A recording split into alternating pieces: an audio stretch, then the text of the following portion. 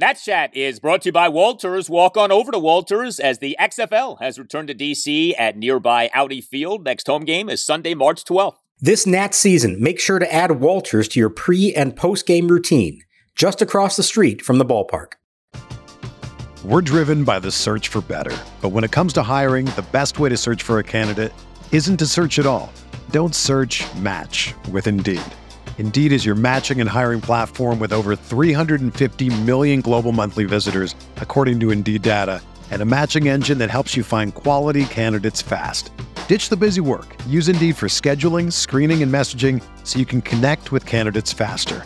Leveraging over 140 million qualifications and preferences every day, Indeed's matching engine is constantly learning from your preferences, so the more you use Indeed, the better it gets. Join more than 3.5 million businesses worldwide that use Indeed to hire great talent fast. And listeners of this show will get a $75 sponsored job credit to get your jobs more visibility at Indeed.com/Blue Wire. Just go to Indeed.com/Blue Wire right now and support our show by saying that you heard about Indeed on this podcast. That's Indeed.com/Blue Wire. Terms and conditions apply. Need to hire? You need Indeed.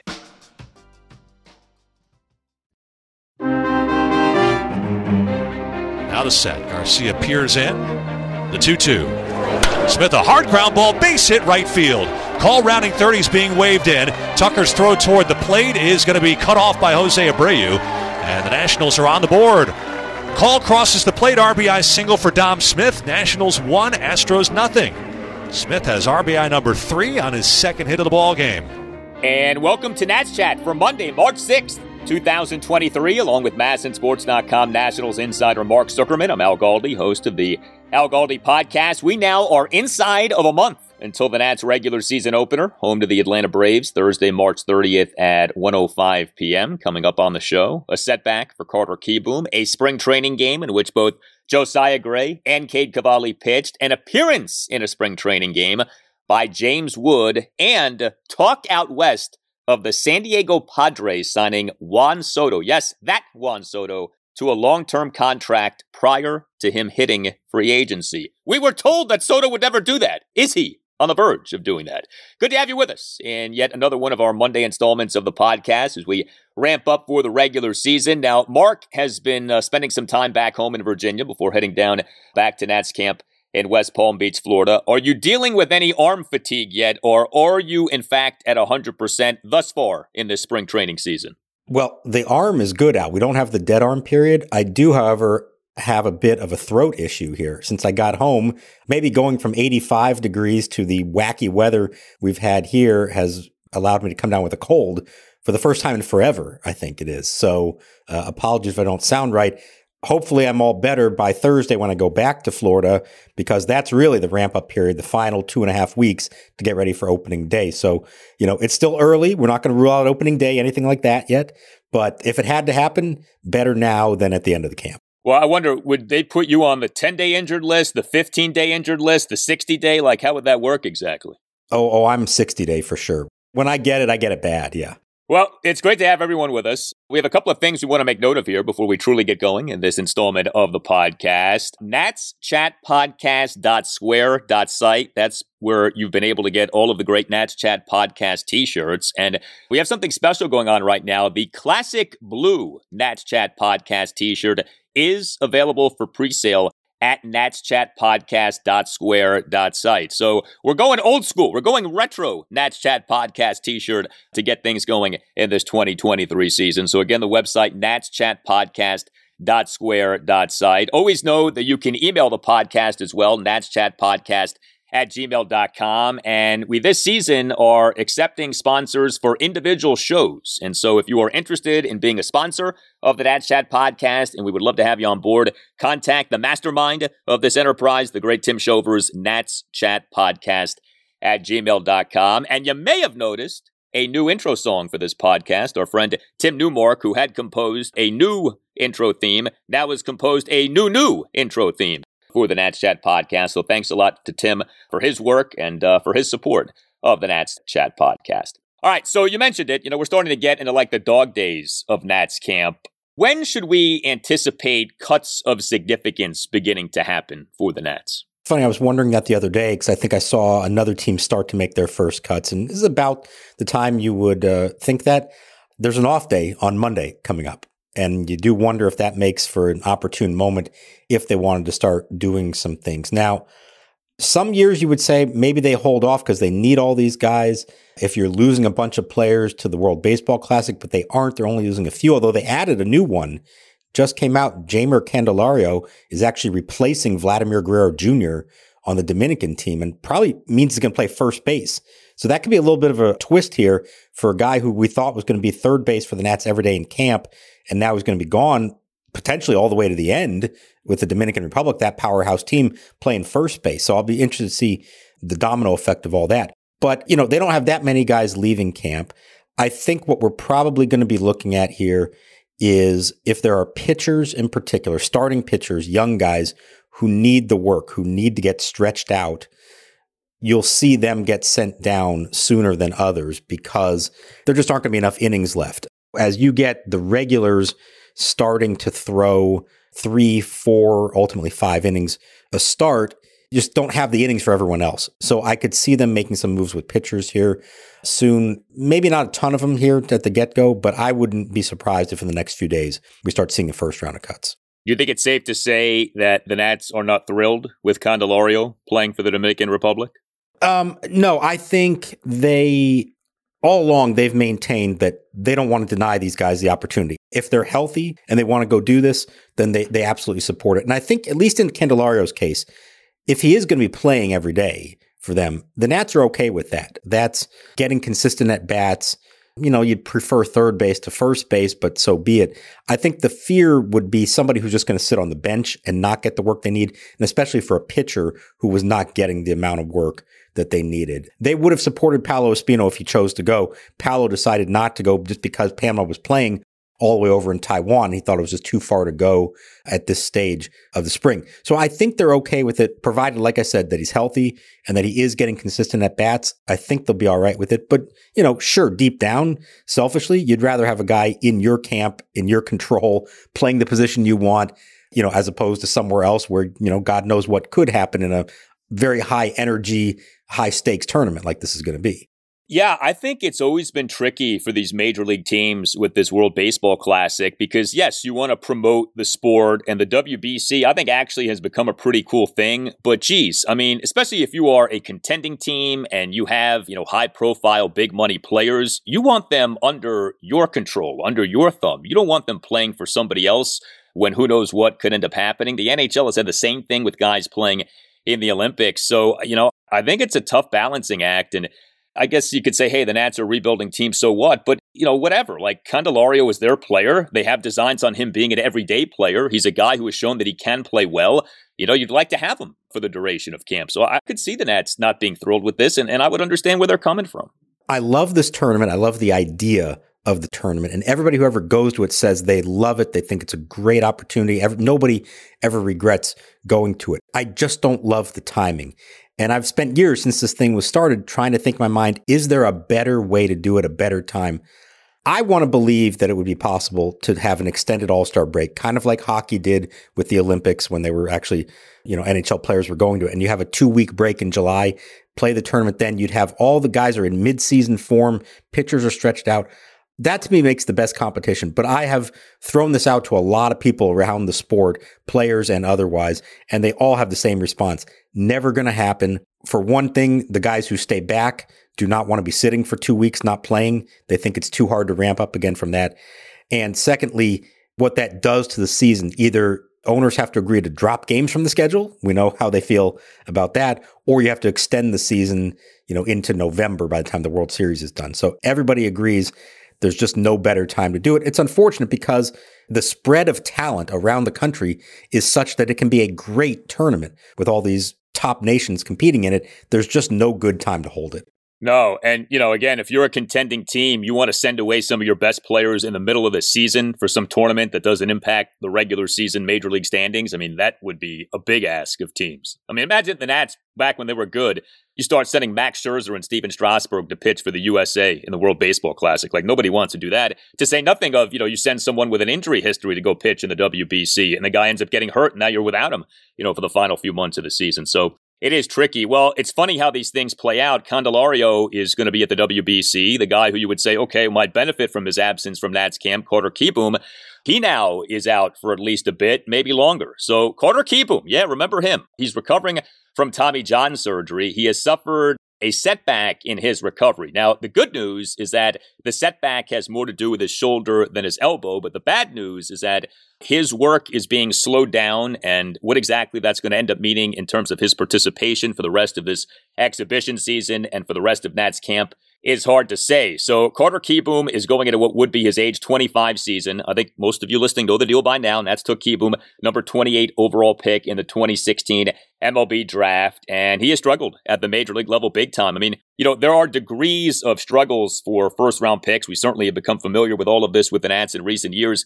It's one thing to make it to the majors, play at the majors, but just not end up being that good. Eric Fetty would be an example of that. Carter Kieboom has had a hard time playing at the major league level, period. There is very little major league mileage on his body off these last few seasons due to injury and ineffectiveness. And so, on the one hand, you don't want to go too crazy with this news. On the other hand, it's certainly not good news for Carter Kieboom. Well, and the problem here is Tommy John surgery, while it does happen to position players, it's fairly rare. When it does, in theory, the time frame for recovery is supposed to be much faster than it is for pitchers. You've even had players who had it like in spring and came back by the end of a season that year. It could be 4 or 5 months for some of them. So the fact that we are now a full year out from it and he's still dealing with issues, and let's keep this in mind, he had DH'd, but he has not actually played in the field in a game. He's been doing defensive drills with the team, but not all of them, in particular, focusing on his throws, trying to prevent him from throwing too much. Well, if you're dealing with a shoulder issue, that tells me your arm is not ready to throw. Maybe the elbow is fine, but the ramp up and trying to throw is causing you more issues for your shoulder. So while I don't believe he was really in the mix for an opening day roster spot, they signed Candelario to be their third baseman. They weren't going to put Kieboom on the bench, I don't think. The idea would be either he starts the year in the IL or he goes to AAA and plays every day at third base. The idea is you start running out of time. Eventually, he does need to actually play somewhere. He needs to succeed somewhere. And then in theory, that could lead to significant playing time at the big league level. He can't even get to that point. So you don't want to write something off completely. But I will say that while he's still big league camp, all those other things, he really hasn't been first and foremost on my mind this spring, because I get the sense he's not really first and foremost on the Nationals' mind.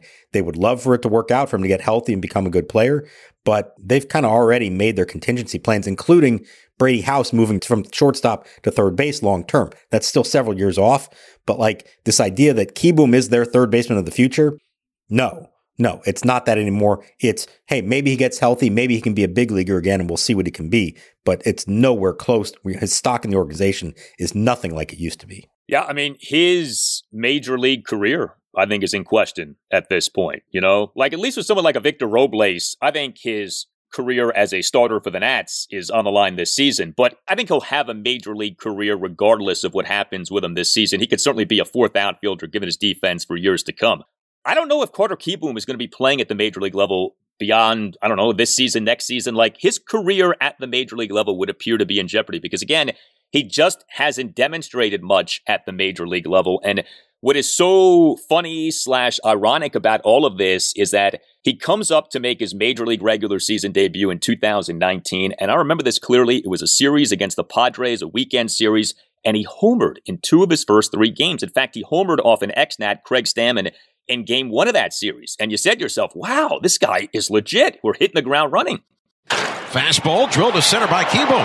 This is deep. Margot going back, way back to the warning track. He leaps. Can't get it. It's gone. It's gone. Goodbye. Carter Kieboom's first major league hit is a home run to dead center field here at Nationals Park.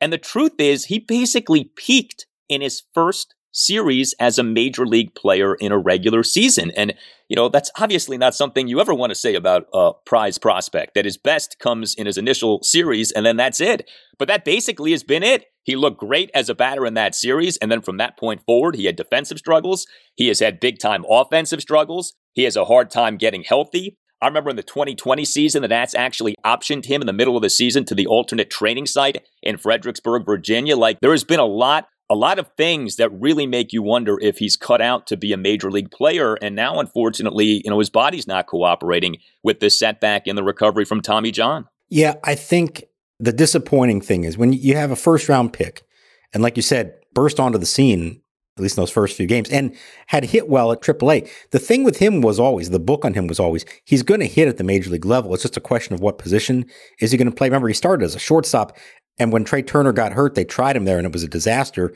and that kind of started the ball rolling in the wrong direction. But since then, I hate to say it, but there are very few moments that I've seen Carter Kieboom on a baseball field and said to myself, okay, there it is. There's that thing that made him a first-round pick, made him a top prospect. For whatever reason, whether that's physical, mental, whatever that is, he just has not had that. It's not even like there's been a week where it all started to come together again, or a play he made in the field, or a particular bat that you're like, wow, okay, there's the talent. You mentioned Robles. As frustrating as he is, you can see those moments still where you say, okay, there, he has the talent, he has the ability, he just has not been able to harness it and do it consistently at the big league level. In Kieboom's case, outside of those first few games, we just have not seen that at all. And then you add the injuries on top of that. And so it really does, like you said, put him on the brink here where time is running out for him, not just with the Nationals, but perhaps, his major league career. Hey, are you a law firm partner or associate stuck in the minor leagues like Joey Fourbags Meneses? Your employer might be holding you back from your true potential. Maybe another law firm can get you what you need. More money, better support, better client contacts, or a better brand name. You need a better agent. You need Mason Kalfas. Mason Kalfas, he started Zenith Legal in 2015 to be the best legal recruiter in the nation, and he has succeeded. He has placed partners and associates at over half of the largest 100 law firms in the U.S. He specializes in working with lawyers at major law firms and government agencies such as the DOJ and SEC. Like Joey Meneses' big breakout, Mason Kalfas can help you identify what you really need to accelerate your legal career. He will work with you to find the best law firm for your practice and negotiate you the absolute best deal, a deal worthy of a superstar free agent. The legal market still is very strong in 2022, and there's no better time than the present to think about making a move. You need to call Mason Kalfas at Zenith Legal. His number is 202-486-3535, or you can check out his website, zenithlegal.com. He has a team of recruiters across the country, but you will get tons of personal attention from Mason. It's time to launch your career into the upper deck. Call Mason Kalfas today. Go Nats and go Joey. We're driven by the search for better. But when it comes to hiring, the best way to search for a candidate isn't to search at all. Don't search, match with Indeed. Indeed is your matching and hiring platform with over 350 million global monthly visitors, according to Indeed data, and a matching engine that helps you find quality candidates fast. Ditch the busy work. Use Indeed for scheduling, screening, and messaging so you can connect with candidates faster. Leveraging over 140 million qualifications and preferences every day, Indeed's matching engine is constantly learning from your preferences, so the more you use Indeed, the better it gets. Join more than 3.5 million businesses worldwide that use Indeed to hire great talent fast. And listeners of this show will get a $75 sponsored job credit to get your jobs more visibility at Indeed.com/Blue Wire. Just go to Indeed.com/Blue Wire right now and support our show by saying that you heard about Indeed on this podcast. That's Indeed.com/Blue Wire. Terms and conditions apply. Need to hire? You need Indeed. Whether you're a world-class athlete or a podcaster like me, we all understand the importance of mental and physical well-being and proper recovery for top-notch performance. That's why I'm excited that Unified Healing is sponsoring podcasts on the Blue Wire Network. Unified Healing is a new and super innovative global network of wellness centers powered by Energy Enhancement System, or EE System. If you haven't heard of the EE System yet, then you'll want to listen up. This technology promotes wellness, deep relaxation, purification, and rejuvenation. Wherever you are across the globe, access to a center is easy and affordable. Interested in experiencing the EE System technology for yourself? Go to unifiedhealing.com/bluewire to learn more and find a center near you. That's unified, UNIFYD, healing.com/bluewire. No material or testimonials on the Unified Healing website are intended to be viewed as medical advice or a substitute for professional medical advice, diagnosis, or treatment. Always seek the advice of your physician or other qualified healthcare provider with any questions you may have regarding a medical condition or treatment and before undertaking a new healthcare regimen, including EE System.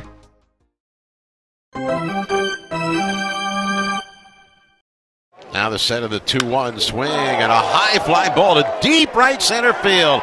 Way back, going, and gone. Goodbye.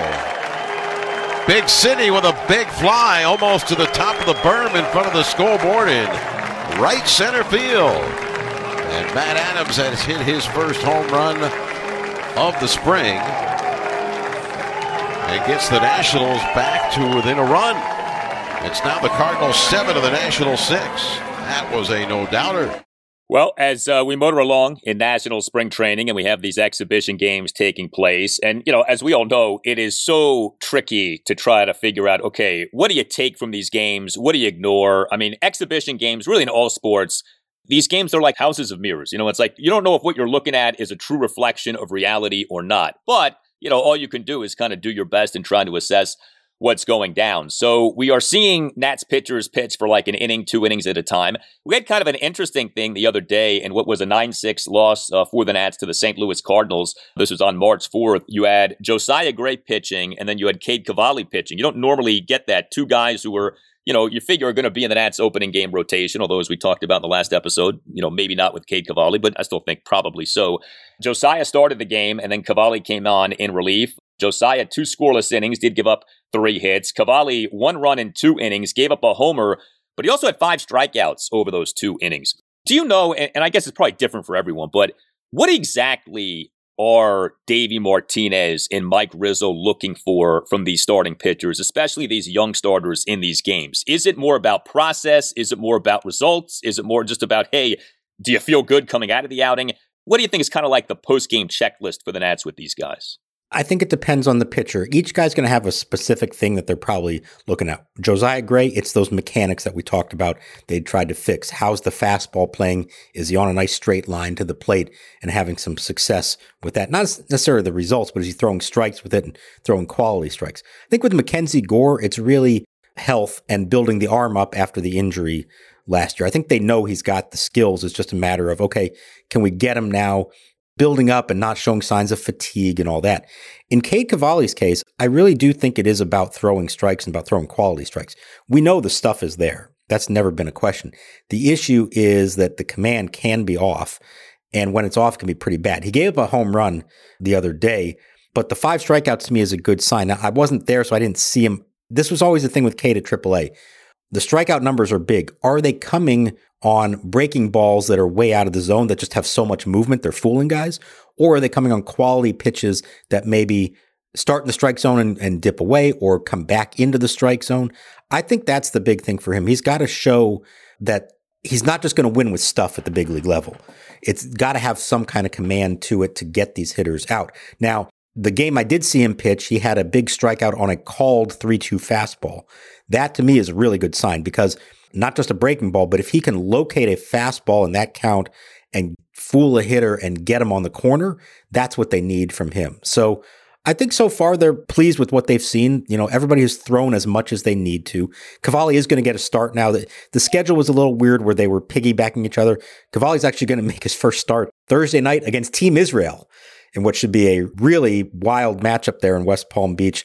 A lot of rabid fans, I'm sure, coming out for that one. I'll be back in town for that game. I don't know if we're going to be able to judge his performance all that much based on the team that he's facing, but he will get some starts against major league teams after that. Well, when Cade Cavalli faces the Israelis, you throw the records out the window. I mean, I think we all know that. We know how that can go. Yeah, I mean, it's always difficult with pitchers, too, because especially with veterans, I guess not so much with the younger guys like Gore and Cavalli and Gray, but you don't know to what extent the veterans might be working on something. So a guy doesn't look so great, but maybe he was working on a new pitch, a new grip, a specific pitch sequence.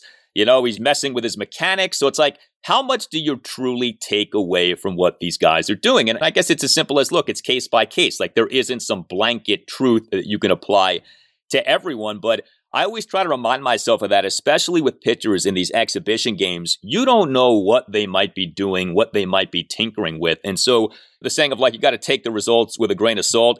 In this case, it's like with a pound of salt, you know, because it's just, there's so many things that could be happening that we don't know about in terms of what these guys are trying to do in these exhibition games.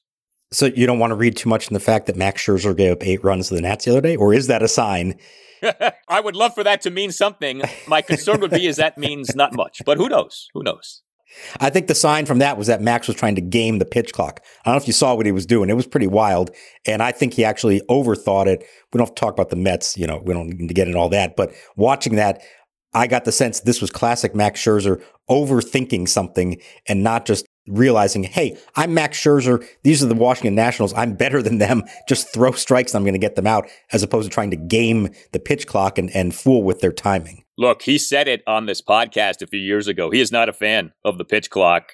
We saw how he reacted to the sticky stuff checkup on the initial night of that a few years ago. So Max is not shy about letting his feelings be known. And yeah, the Nats got to him the other day. But again, like, what do you take from that? I don't know. But it was cool to see. I'll say that. That was fun to see the Nats do that. By the way, speaking of Nats batters, and again, you know, this doesn't mean a ton, I know, but James Wood got into an exhibition game for the Nats within the last week. So, you know, the Nats, of course, have this trifecta of stud outfield prospects. And if you go by the rankings of MLB Pipeline, and, you know, there are all kinds of prospect rankings out there, but if you go by the MLB Pipeline rankings, James Wood is the best of that bunch. The Nats have 4 top 100 prospects per MLB Pipeline. James Wood is number 17. Robert Hassell III, another outfielder, is number 35. Elijah Green is number 46. Now, it would appear that Hassell is the closest to the majors, but even he, you know, might be a season away, although I guess maybe late this season we could see him. Do you know, is Wood in fact viewed by the organization as the best of that bunch? I mean, again, if you go by the rankings, Wood is the best of that bunch. I think right now, based on the evidence that they have, yeah, he took some big steps last year, both before the trade when he was still with the Padres and then after when he joined the Nats and was, I believe, in Fredericksburg. To see him, you can see why people get so excited. This is a physical specimen at 6'7", but he runs well. He can play center field, explosive bat. He looks like the complete package. Now, still very young, a long way to go. But watching him versus some of these other guys, you do kind of see why he might stand out, especially to a scout, why he might stand out. Now, when it's all said and done, I could see Elijah Green being thought the same way, kind of a similar thing, physical specimen, all kinds of ability, just really inexperienced. He was just drafted last year. So give him a full season in the minors to see how that develops. So I think these rankings could change over time, but there's definitely more buzz about Wood over the winter and this spring than anybody else in the organization, to the extent that some even believe that a good minor league season for Wood could put him into like a top 10 MLB prospect category. He's not that far right now. And I think we all know that how you look doesn't play that big of a role in what you are as a player. There are many examples of guys who don't look the part, but who are the part, and vice versa. But man, it is hard to ignore 6'7", 240. I mean, man, you know, if you're building a player in the lab, you're building a stud batter in the lab. I mean, those are the kind of dimensions that you're coming up with. 6'7", 240. He's a local. His initial high school was St. John's College High School in Washington, D.C. And, you know, you can sort of arrange the prospects who the Nats got in the Juan Soto trade in a variety of ways. Like, is Mackenzie Gore the best of the bunch? Is James Wood the best of the bunch? Is Robert Hassell the best of the bunch? But, I mean, clearly those are the 3 prize guys who the Nats got in that package. And, you know, Wood certainly has the tools to be the most special. You don't know. And, you know, you still kind of say to yourself, what's the likelihood that all 3 of these guys, Wood, Hassell, and Green, all pan out? But man, it is exciting to think about. Like, you know, as we get set for this Nats season, and again, we know the reality of the team at the major league level, But, you have 3 top 100 prospects as outfielders like this. You think about like what this could be. The Marlins, right, when they had that great outfield that ended up doing well for other teams, not them, but, with Yelich and Stanton and Ozuna. And, it's just like, wow, the Nats could potentially have something like that, maybe even better down the line. Who knows? Yeah, and like you said, they don't always all pan out. Now, they even have a couple others. Christian Vaquero was a top international signing last year, so he could be in the mix. Jeremy De La Rosa is in big league camp this spring, even though he's got a long way to go. So what they've done, at least in the outfield position, is they've established enough quality depth there that you don't need every single one of them to pan out. You would love for it to happen. But if, one of them is a superstar and another one's a really good player, like that's great. You're in good shape if that happens. They still need to have that, especially on the pitching side. I think they don't really have that in the organization. I will also say, I know why you mentioned those other guys being the best from the trade. I wouldn't ignore CJ Abrams either. If he turns out to be a dynamic everyday shortstop in the big leagues for a long time, that's a key piece. Now, I know he's not really prospect material anymore because he's been in the big leagues for a decent chunk of last season. And maybe he doesn't have the ceiling that an Elijah Wood, Elijah Wood, that's Lord of the Rings, James Wood or Elijah Green.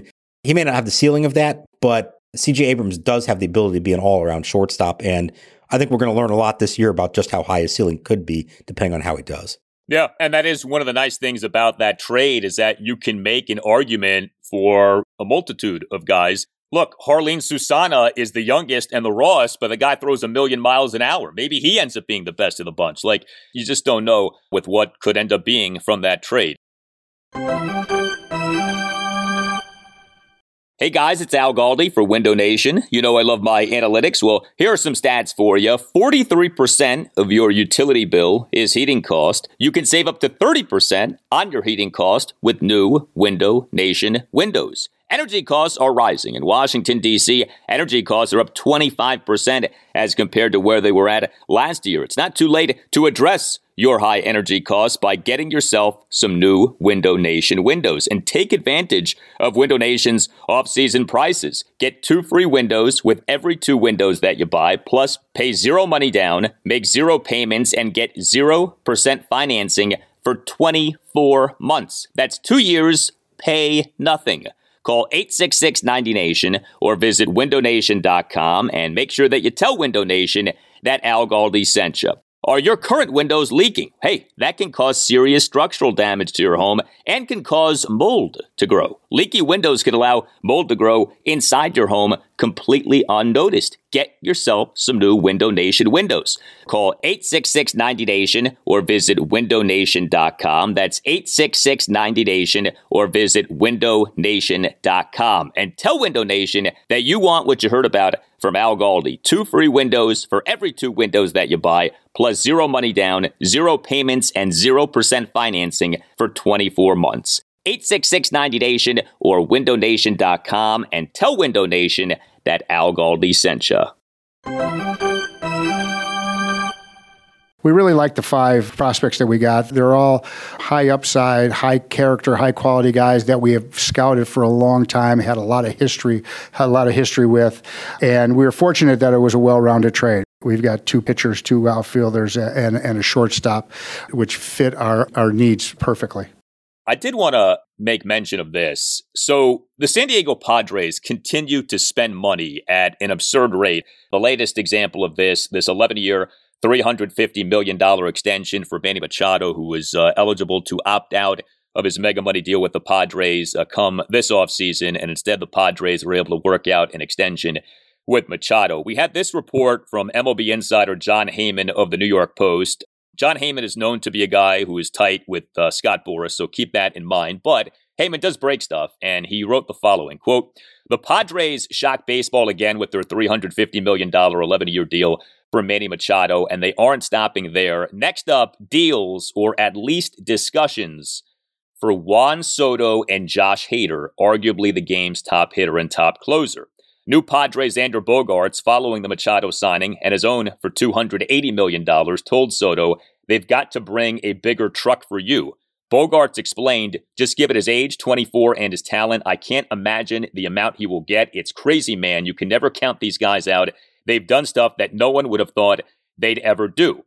The Padres are expected to reach out soon on both Soto and Hader. We're open to talking. We're just waiting, Soto said in the Padres clubhouse, referring to himself and Boras. Speaking of Boras, he said this: "It's very rare that a team can put together a group of players in the primes of their careers or close to the prime, where there are 4 players at this level. For the Padres, they've moved a mountain to San Diego, and it's called Mount Crushmore," end quote. And that's typical Scott Boras right there, talking things up. Obviously, from a Nationals perspective, what slaps you across the face is the notion of Juan Soto signing a mega money extension well before he reaches free agency, when we were told over and over and over again that Juan Soto wasn't going to do that. And that was one of the reasons, maybe the biggest reason, that the Nats traded Juan Soto last summer. Maybe all of this is just talk, and Soto and Boras have zero true desire for Soto to sign a long-term extension prior to free agency. But what do you make of that the Padres are going to make an attempt to try to lock up Soto long-term? I would say good luck to the Padres. Go for it. Why not? Go for it. Make the kind of offer that in theory he can't refuse, the kind of offer the Nationals never got to. Let's be honest. Yes, they offered $450 million, but as we know, it wasn't maybe as overwhelming as that number sounded in the structure of it, the terms of it, and everything else. And you and I both said, before you get to that trade deadline, do you want to just go for broke and make him that one, take it or leave it? We're going to blow your socks off. Maybe he'll agree to an offer. So good luck to the Padres. Why not try for it? That said, I've never seen any indication that Juan Soto is going to sign before he becomes a free agent. Doesn't mean he can't go back to San Diego, but if you're him and you've made it this far and you've been betting on yourself and you've already turned down $450 million and you're on a team that, while it's very exciting, still has not actually won anything yet, and you don't know how this is all going to play out.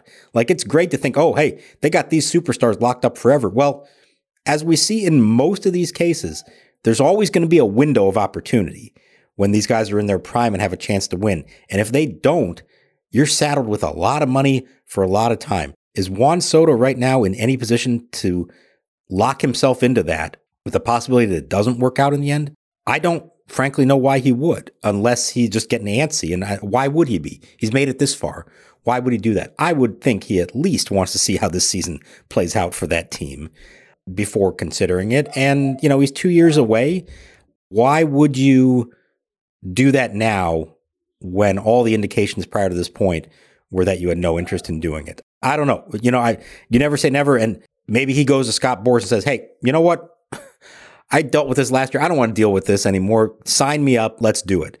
But if Scott Boras is calling the shots, there's no way he's signing before he hits free agency. I think if you're the Nats, you are hoping and praying to the baseball gods that he does not do this, because that really is not going to look good when they were telling anyone who would listen that Soto isn't open to doing this. And if he ends up doing this with the Padres, it's going to make the Nats look bad, and it's going to reopen this wound of why did the Nats have to trade Juan Soto? Now, as we discussed, it may well be that that was the correct baseball move. The thing that always has kind of gnawed at me is, if ever there is an exception to the rule of, hey, one guy as great as he is can only do so much for a major league team, Juan Soto might be the exception to that rule. And I still do come back to, if the Nats farm system had been in better shape, would they have traded Juan Soto, or might they have held on to him? I feel like they kind of use that as a get out of jail free card to fix a farm system that they had allowed to dilapidate off years of bad drafting and bad player development. So yeah, I think whether it's Mike Rizzo or Mark Lerner or whoever, it's not going to be a good look if the Padres end up getting this deal done. Now, like you said, with the offers that the Nats made to Soto, every offer, and these offers were detailed very well by ESPN's Jeff Passan in a piece that came out last summer, every offer was basically a day late and $1 short. What we still don't know is, did the Nats really feel like those were good offers, or did they not truly want to sign Juan Soto to a long-term mega money contract? And as we have discussed, that might be the smart move. It might be prudent to never sign anyone to a contract over, say, $150, $200 million. But if you really wanted to keep him, but you came to this conclusion of, he doesn't want to sign with anyone, and then he goes to his next team and he ends up signing with that team, it's just not going to be a good look, man. It's just, and it's going to, again, make people go back to, why did we trade this guy again? Like, what exactly was that about? So I'm interested to see what happens. I think the other thing, too, is this. I mean, the Padres are spending like crazy, whether you're talking about, Manny Machado or Xander Bogaerts or Yu Darvish or, on and on you can go with this team. Fernando Tatis. How come a team based in San Diego, California can spend like this, but a team in Washington, D.C. isn't spending like this? Now, the Padres do have a lucrative regional television deal, but still, man, San Diego, California is not Washington, D.C. in terms of market size and the money in the market, and yet the Padres are doing this, and so I think that stands out if you're a Nats fan, too. Well, yes, but I think what also, and this is where the whole baseball world is going to be watching this closely, is this actually sustainable there or not? Yes, you applaud an owner who's going out and going for broke and trying to win that franchise's first World Series title. But are they actually positioned to be able to do this in the long run and sustain it? And I don't know that answer. It may only be possible from an owner who's willing to lose a lot of money. They're the talk of San Diego right now, the talk of baseball. They're drawing really well. Historically, they have not.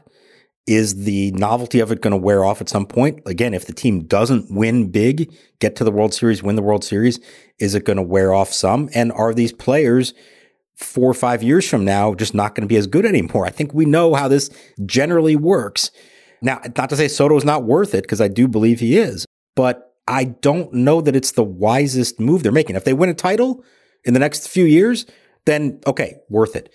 If they don't, and now they're saddled with these contracts for a long time and they're not in a position to be able to make up for it. And here's the irony of it all. The Padres had one of the best farm systems in baseball a few years ago. They don't anymore because either they made it up or they traded them for things like Juan Soto. So I'm fascinated to see. Part of me wants to believe that a market like San Diego can do this, and that shows the rest of the baseball world you don't have to be New York or LA to do this. But another part of me says the reality of it is it's going to be really hard to sustain that. And when I saw them signing all these guys to deals, my thought was actually, well, that kind of ruins their chance of signing Soto because there's only so much money to go around. Would even the Mets or the Yankees spend as much as that? They've already committed over $1 billion beyond 2024.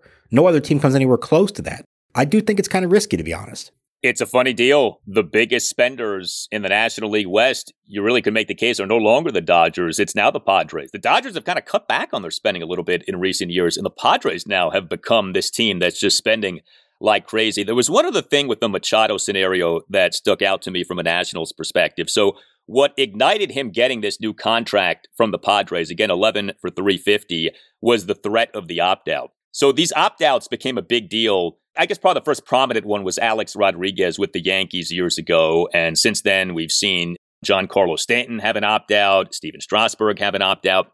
To me, from a club perspective, these opt-outs can actually be used to your advantage because these opt-outs, I just use the phrase get out of jail free card. These opt-outs are get out of jail free cards for clubs. And for so long, these opt-outs have been viewed as favorable to players because players opt out and then get re-signed like right away by the initial teams to even greater money. To me, I'm anxious to see the first team that says, okay, you want to opt out? See you later, pal. Because I think more often than not, the club will be proven to have made a wise decision if it doesn't reinvest in the player. And sure enough, you go back and you look at A-Rod with the Yankees, shouldn't have been re-signed. Strasburg with the Nats, shouldn't have been re-signed. I don't think the Yankees are thrilled with Stanton. Not that he's a bad player, but he's had a hard time staying healthy. I don't think the Yankees love having him with that contract. So I wonder, I'm anxious to see the first team that says to the guy who opts out, all right, see you later. Now, maybe that guy won't opt out if he knows that the team isn't going to re-sign him, but I think the framing of these opt-outs needs to change. These are things that actually can be beneficial to clubs, not damaging to clubs. If the players are really good and the teams get everything they can out of them and then they choose to opt out, yeah, as a team, you're under no obligation to bring them back. Say, okay, we just got the best years out of your career. You can go somewhere else and now play out the rest of it in your 30s and make a ridiculous amount of money. The problem, the fear is if the player isn't good or in the first half of the deal, reaches the opt-out point and says, no, I'm not going to because I can actually make a lot more by staying here. I'm not going to get a better deal. That's the danger of it. But sure, if you're the Nationals in hindsight, and we've discussed why I don't think they really had that much of a choice or why I understand the choice they made. they got the best year they could have out of Steven Strasburg. Then he opted out. They could have just said, okay, we'll see you. Thanks for everything. They didn't, and they're paying the price for it now. It takes a lot of chutzpah to do that, but teams that are smart, if you realize you can get the most out of them, you're under no obligation to keep them beyond that. And if you're willing to take the risk that their careers do fall apart in their 30s and you don't want to invest in them like that, it is certainly a path to go. I think back to the Stanton deal. When he signed that deal, 13 years with the Marlins, I remember saying to myself, there's no way he's going to be there that long. It's not a 13-year deal. He's going to opt out after 6. The Marlins will get rid of him. Sure enough, they did. Now, the Marlins have made plenty of other bad decisions. I'm not saying it was good on their part what they did, but he certainly isn't part of the Marlins for the long term. And then on the flip side, we all wondered, why didn't Bryce Harper take an opt-out with the Phillies? That's a marriage now, for better or worse, for a long time. Now, it worked great last year. They went to the World Series. Harper is the face of that team. Maybe it will work in the long run, but I keep wondering in the back of my mind, someday, is that going to be viewed as a mistake, that they're stuck with him and he's stuck with them in the long run? Manny Machado is entering his age 30 season. The Padres could have said, go ahead and opt out after this season, your age 29 season, and let somebody else pay you in your 30s. I mean, that to me would have been the smart thing to do. Padres did not do that, so it'll be interesting to see. Machado's been very good for the Padres. That contract, for now, is working, but that's the thing. For now, what's going to happen a year from now, 2 years from now, 5 years from now? So we shall see. Something to think about, though, with these mega money contracts. Well, you tell us what you think. You can always hit us up on Twitter at @Nats_chat. You can email the podcast, natschatpodcast@gmail.com, including if you would like to sponsor the Nats Chat Podcast. We'd love to have you on board. Email Tim Shovers, natschatpodcast@gmail.com. You can get yourself or someone who you know a great Nats Chat Podcast t-shirt. The Classic Blues are in. They are back. Get yourself one by going to natschatpodcast.square.site. All Nationals radio highlights on Nats Chat are courtesy of 106.7 The Fan. Thanks again to Tim Newmark for the Nats Chat Podcast intro and outro. For Mark Zuckerman, I'm Al Galdi, and we'll talk to you next time on the Nats Chat Podcast. There goes the runner. The pitch is hit high in the air to deep center field. Going back is Knowles, still going back, and that ball's gone. James Wood lays into one with the wood. A 3-run jack makes it 8-0 in favor of the Storm. That's some easy pop from this young man.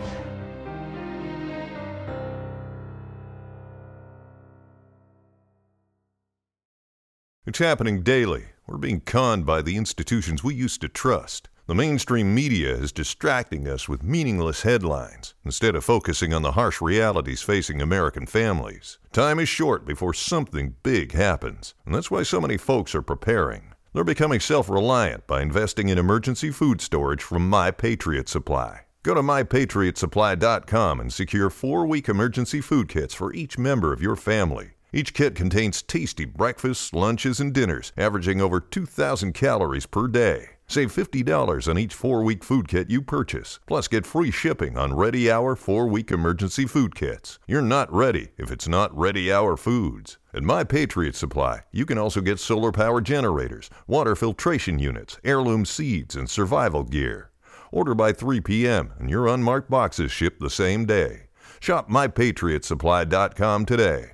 MyPatriotSupply.com.